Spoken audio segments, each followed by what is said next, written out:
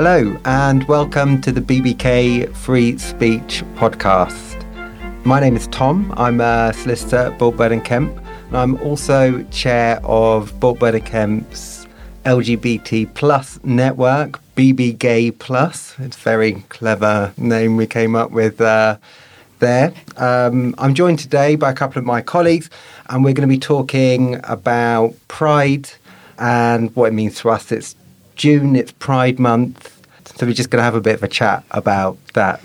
Do you want to introduce yourselves? Yes, I'm Kate. I'm a solicitor at the firm and also a member of our BB Gay Plus network. I'm Charlotte. Again, I'm a solicitor and also a member of BB Gay Plus.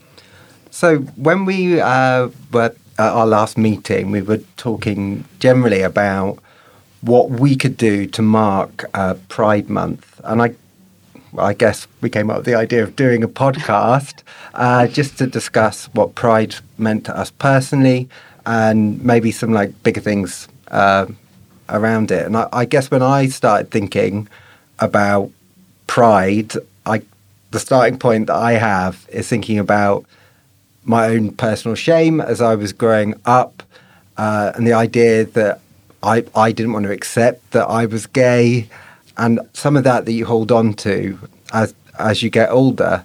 And there's no better way to counter your personal shame by expressing pride. And I guess that is what the concept of Pride is all about.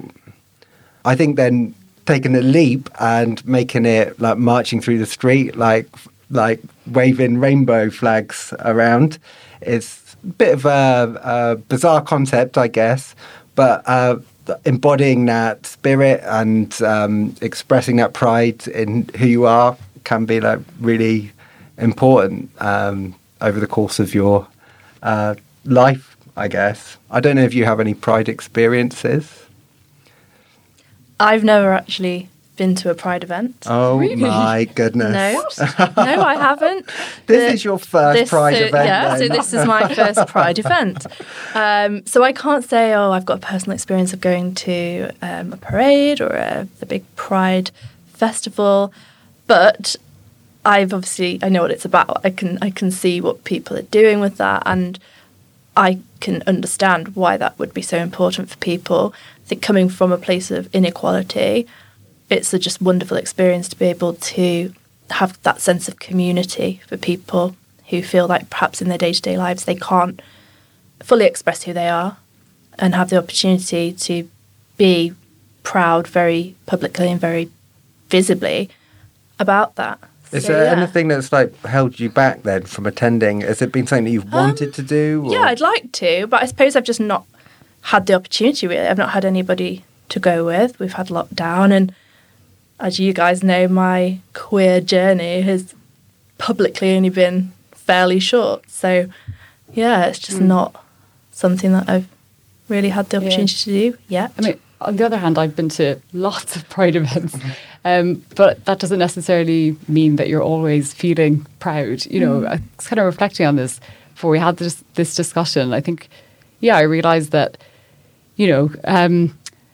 sometimes I still struggle with that label. And I got married last year, and I'm noticing that, when I'm referring to my wife, it's actually quite a difficult term to mention. I think, it's probably partly, I guess, when you say it, it's such a declaration, and it's giving away something really personal about yourself. But also, I'm acutely aware that some people have their own kind of views on marriage equality, and sometimes you might be speaking to someone that you feel maybe wouldn't be supportive of that. And it's, I suppose no matter how many Pride events you go to, maybe it doesn't necessarily mean you're where you should be. I guess that's one of the things about being gay or queer or whatever, is that it's not always, bear with me here, completely apparent that you are that when you start speaking to someone. So it feels like you're coming out all the time. Yeah. And when you refer to someone as your wife, you are effectively going through that whole process of being like, hello, I'm gay. It's not a phase. We got married. Yeah, I'm so gay that we got married, and I'm now calling someone my wife. And I suppose that's it, isn't it? It's like you're coming out time and time again, and you're counteracting that internal shame over and over and over again. And it's something that you have to do, and you have to keep practicing at. And I guess, even for me, visibility is, it's so important, and that's why Pride is important, to break that cycle and make people more comfortable to be able to kind of declare these things. And one of the real benefits we have here at this firm, obviously, is our managing partner, who is not here talking with us today about his pride, though he is proud. And part of our network as well. Jonathan Wheeler is gay, and it's a good starting point for all of us coming in to work that acceptance is key. Well, you'd hope it would be, otherwise I'm not sure how he got where he is today. And that does make a big difference. Definitely, I don't think it's always the same in every workplace. No, definitely not. I mean, I've definitely had experiences in the past that haven't been so welcoming. Actually, when after I graduated, I had a job in Australia, and when I mentioned about having a girlfriend, someone told me that I should probably avoid mentioning that to a specific member of staff who it wouldn't go down well with. So, instead of calling them out on their bigotry, I was basically told to avoid an awkward situation. So, yeah, it's definitely, it's just so much more of a welcoming environment and inclusive. Even to just have this BB Gay Plus network, you just immediately feel like people will be accepting of you. Yeah, and I guess that's it. It's a safe space, isn't it? Yeah, I've certainly felt that. I've worked in other law firms. In my previous law firm, I was also known to be queer and was in a relationship with a woman who I'd met there. And that, as far as I could tell, was completely accepted by the people that I was working with. However, coming here, there's just so much more of an open acceptance, just generally, because those people I was working with were my friends, but it wasn't that the whole firm would necessarily have treated me in that way. Whereas here, I feel like it's just accepted. I don't have to think, is this person going to accept it? Is this person going to? How does this person feel? It's just, this is just the culture that we have, and Jonathan is key in that because he's heading that culture. And it would be a problem if people were homophobic here. It just would not work. How could it? But the other thing that I've noticed is in previous firms where there have been groups sort of for LGBT colleagues, it's not the same. It's almost like a tick box. Whereas here it feels like we're doing this not to fill some sort of diversity quota, but because we actually want to have that openness for colleagues to be able to be who they are and have a community and a network within the workplace. And it feels genuine in a way that perhaps previously I've not experienced. I think having the network, for sure. I mean, I felt quite out and proud before the network started, but having it and having those meetings and bouncing off each other and encouraging each other to be proud is a thing. And I was talking about coming out over and over again and practicing being proud,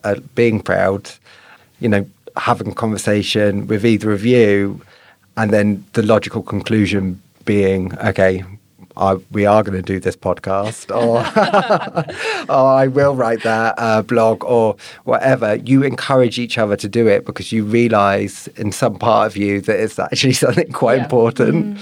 And it's I mean, there are so many, I guess, straight allies, who are part of the network, and that's hugely encouraging. And I was organising an event the other day, to go and see a film as part of Pride Month. And, the response and the amount of people that wanted to come was fantastic. That feels like a new, it's not a new development, there's always been straight allies, but the amount of support that you get from straight people is different, definitely, from when I first came out. I think just the acceptance across society is completely different. And I think that's something else about Pride as well. We're all talking about our experiences, and our experience, obviously, we had our fair share of prejudice and difficulty, I'm sure. But that's not all that Pride's about, is it? I mean, we live in like one of the proudest cities in one of the proudest countries in the world, and work at a really liberal law firm. Our experiences are pretty good compared to a lot of queer people across the city, across the country, but across the world as well. Yeah, definitely. And I suppose it is so easy to become complacent. Like you said, we live in a bit of a bubble. On top of that, I live in Brighton, which is, largely thought to be the LGBT capital of the UK. Yeah, they actually have quite a lot of them. Way, really? I know. Yeah, I should go there. You should. Yeah. But, I having said that, we're talking about, different countries across the world where LGBT rights are being eroded.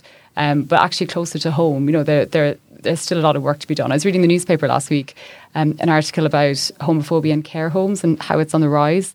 And there was actually a story of a man in his 80s who'd been taken into a side room and been beaten up by two support workers. And, I think that's what also makes Pride so important is, yes, celebrating the progress that's been made, but acknowledging that there is always more to be done. Yeah, and that's a point about visibility that you were making as well. Being there and being confident, being visibly gay can make a big difference for a lot of people who aren't having like such a easy time of it, I guess. I mean, that's a shocking story about the care home and the guy at 80. It's just particularly when you're talking about people who are just so vulnerable as it is, I think it really struck a chord with me. There were stories of Bibles being left on bedside lockers for people to repent their sins. And yeah, it really does, well, for me, it just really highlighted the importance of something like Pride Month. I think it's difficult because obviously, like we're saying, we would still feel that element of shame. We'll still feel the need that we need to be proud, we need to counteract it. But at the same time, there's so many countries, as you say, in the world where there is just no acceptance.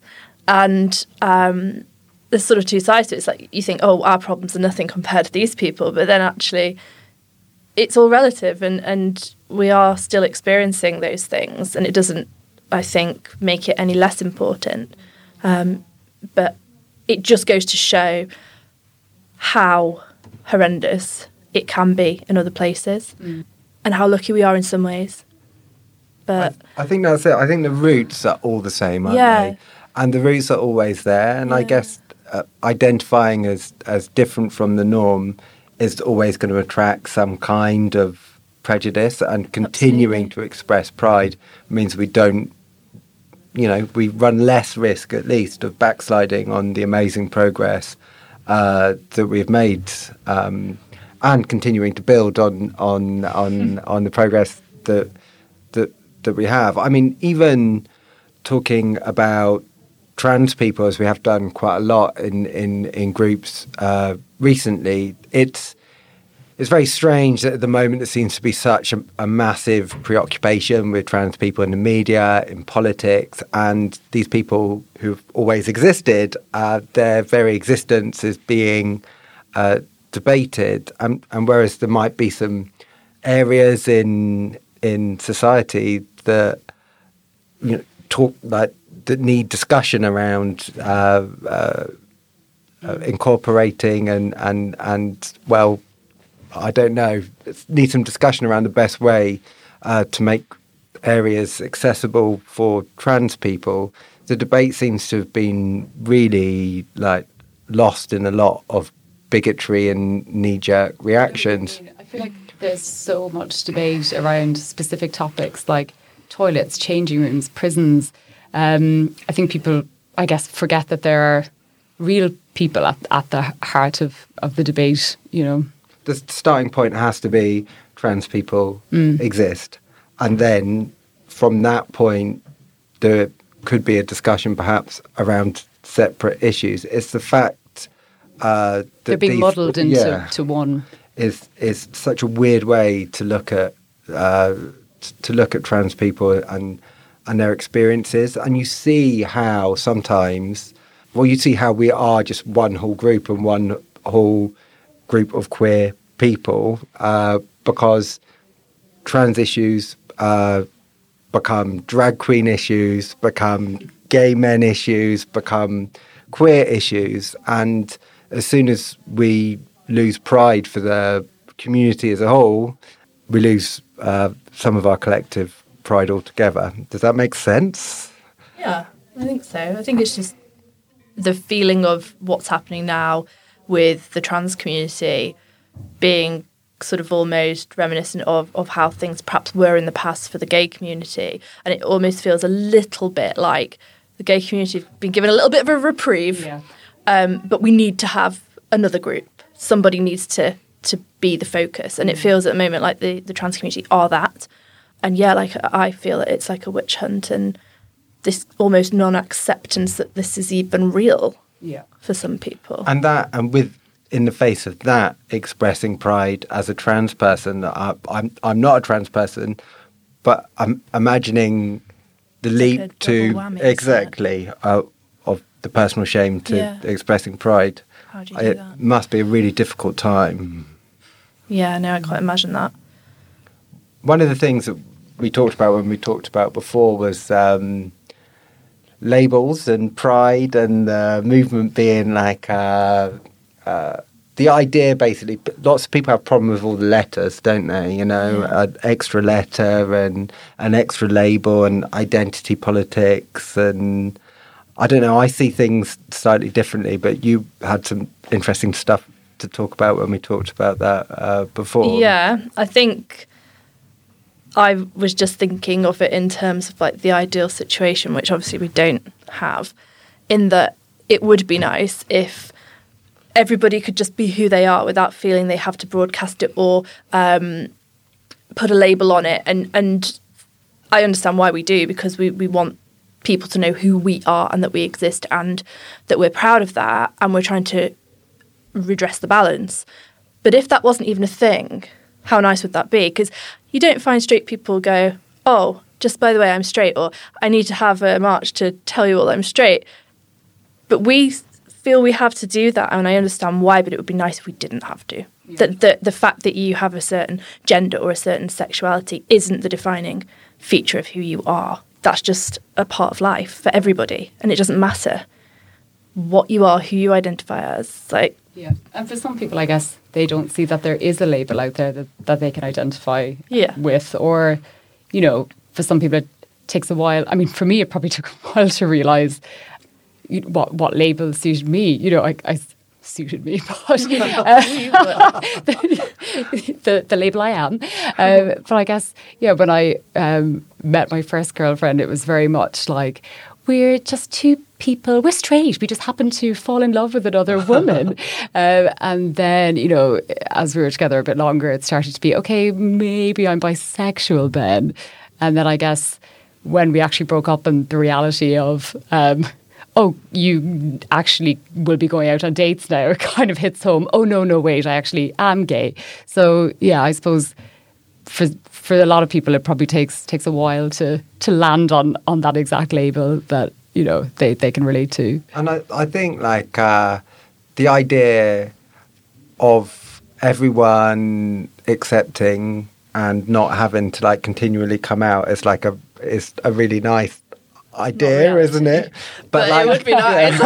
But I kind of feel like, I imagine like a big like grey flag over here where everyone like, or sorry, straight people, well, the straight people are, and like a pride flag over here, and slowly as pride goes on, we just gradually pull everyone in, not pulling everyone in to be gay or be queer or be trans, but pulling everyone in to be themselves and to authentically accept themselves and to celebrate themselves, their gender identity, their sexuality, and who they are. And the more you wave that flag, the more people you pull into that movement. And I kind of feel like that is what pride is, and that is why the like queer liberation is so good, because it's so inclusive and it's so open for absolutely everyone to join in with. Yeah. Yeah. That's a good way of putting it. I think that's, although I just made that Very statement, nice. I like that. I think that's probably a decent place for us all to stop. So, Charlotte, thank you very much. Thanks for having me. And Kate, thank you. Thank you. Thanks so much for listening. You can catch the BBK Free Speech podcast on all listening platforms. Goodbye.